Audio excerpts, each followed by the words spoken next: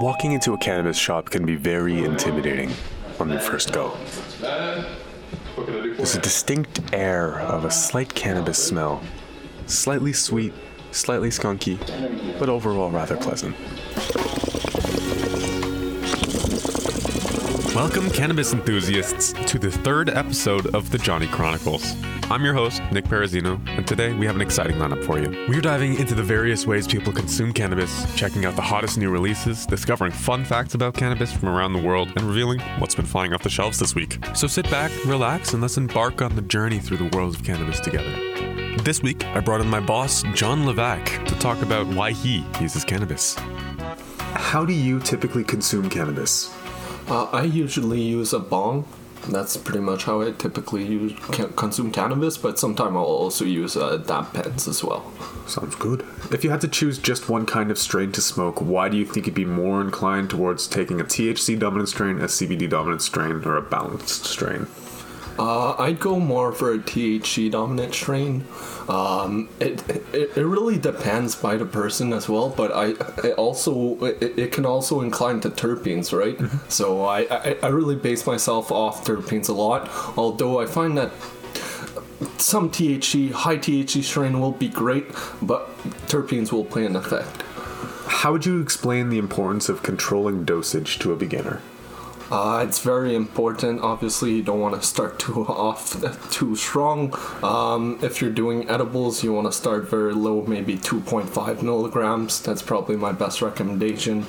Smoking a joint, I'd start low dose THC, maybe no less than 10 milligrams. Maybe even a CBD THC mix would be more than great for a new smoker through smoking or even vaping. Yeah.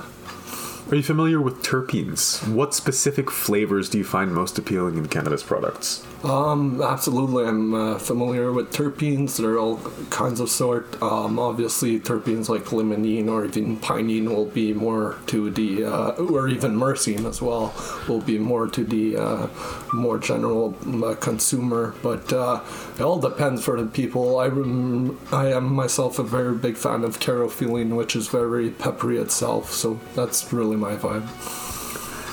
What's your experience with exploring alternative consumption methods like concentrates or infused beverages?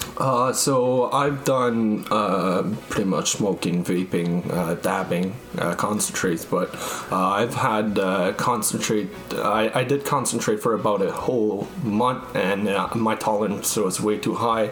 I didn't like it too much, so I went back to flower, and flower is probably my favorite consumption method. Do you prefer indica, sativa, or hybrid strains, and why? Myself, always been an indica fan. Just mainly sativas always makes me very anxious, and I'm very shaky myself, so it just makes me even more shaky. Also, I just like my whole strong body buzz as well, so more leaning indica as well. So yeah. What are you using cannabis for? Are there specific effects you're looking to get from cannabis? So like relaxation, creativity, pain relief, focus? Before it was mostly to get high. Now it's mostly for anxiety and pain. I have lots of back pain, so carofilene strains will obviously help me a lot when anti-inflammatory. I also love it for sleep time, right? Probably my biggest thing.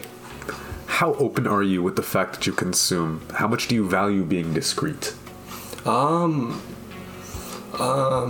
really open to consume cannabis. I've consumed cannabis in public parks, at home. That's not really a problem. I'm really open with my family as well. I like to talk about it with my parents and everything. So that's not too much of a problem. Being discreet either. It's legal nowadays, so I think obviously there's still a big stigma, but shouldn't be afraid to smoke a J or two. How would you explain what kind of cannabis products you're looking for to a bud tender?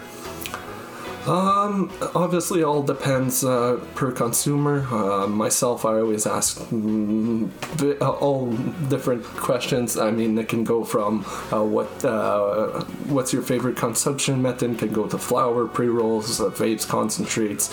I also ask if they prefer CBD, THC, cannabinoids, or even terpenes. It can go really far on what the customer wants. And like, how would you describe it if you were buying? What do you mean by that?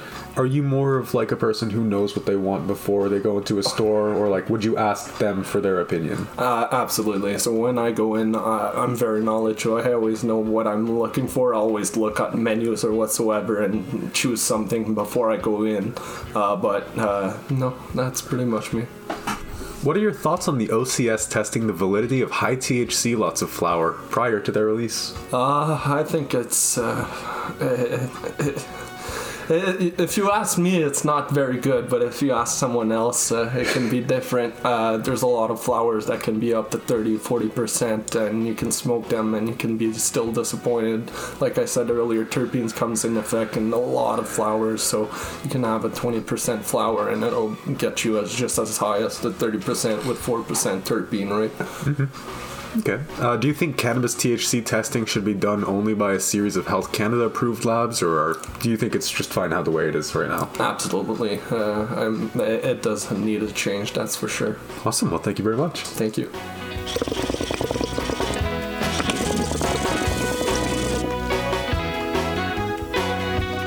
I hinted at it earlier, but now get ready for Canna Culture. In this segment, we talk about how cannabis is viewed in pop culture.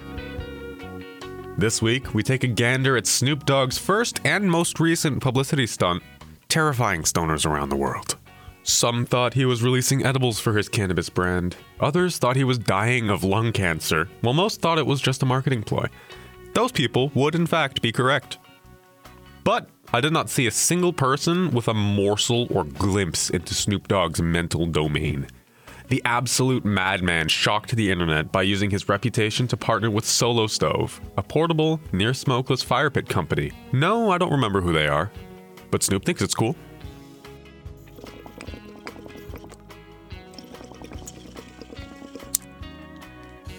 Cannabis around the world, because North America is not the world. Ever wanted to grow the original, pure, raw, unfiltered green? The man to ask was Franco Loja, commonly known as the Strain Hunter. Co-founder of the Greenhouse Seed Company, Franco scoured most of Africa hunting landrace cannabis strains. From his hunt came strains like White Widow, Himalayan Gold, and Super Silver Haze, and more than 40 High Times cannabis cups. Landrace strains are unique to particular regions and have adapted over time to have specific resistances to droughts, pests, and other factors. Studies have shown that these evolutions have also played a key role in cannabinoid and terpene production. Using stabilized genetics as a backbone to your breeding operations gives you an immediate leg up on your competition in the breeding process, leading to fewer mutants. Sadly, while researching the potential benefits of CBD on treating cerebral malaria, Franco passed away from malaria.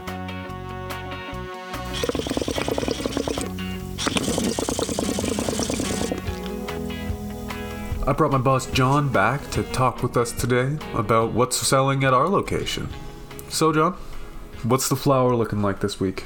So this week, the top selling flowers were all ounces, starting off with the Big Pleasure, the Sweet Berry Kush, and the BC Purple Kush. Nice. How are people taking it?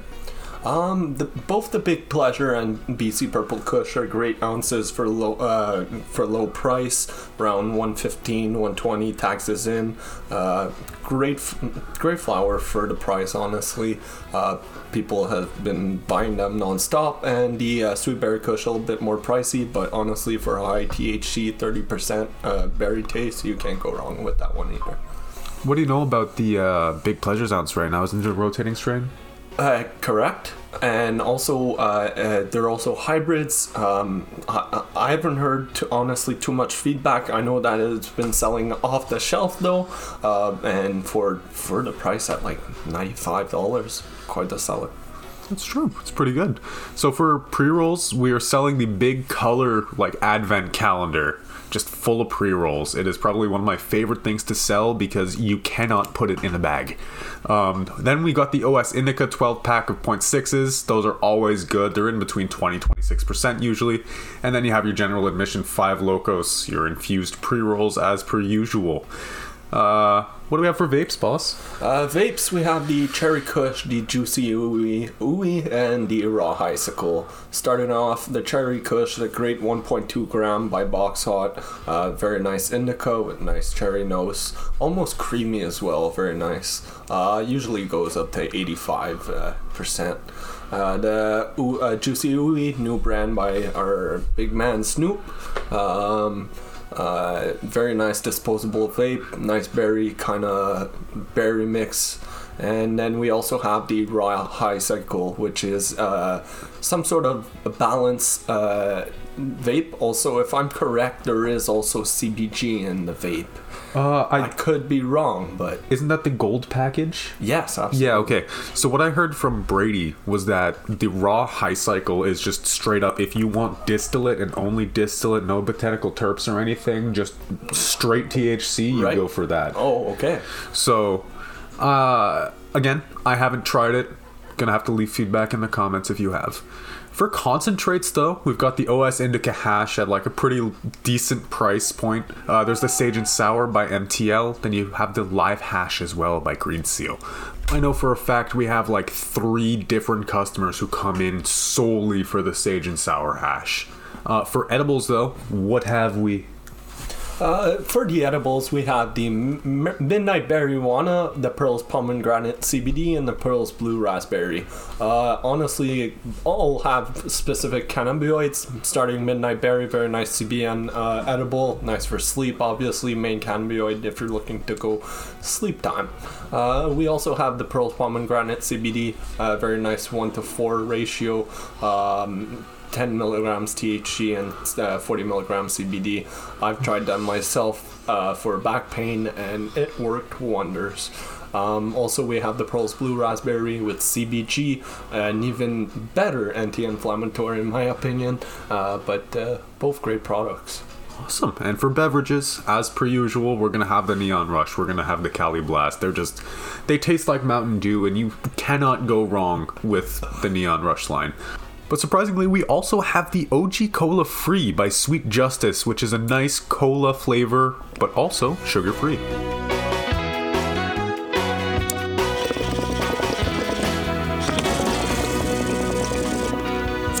Thank you so much for listening to the Johnny Chronicles. If you enjoyed this episode, don't forget to leave a comment telling me your thoughts. If you think a friend would enjoy the podcast, let them know about it. As always, remember to follow your local laws concerning the consumption, usage, and purchasing of cannabis. Not everyone partakes, so be sure to respect those around you and be conscious about where you're smoking. Thank you all for listening, and stay safe.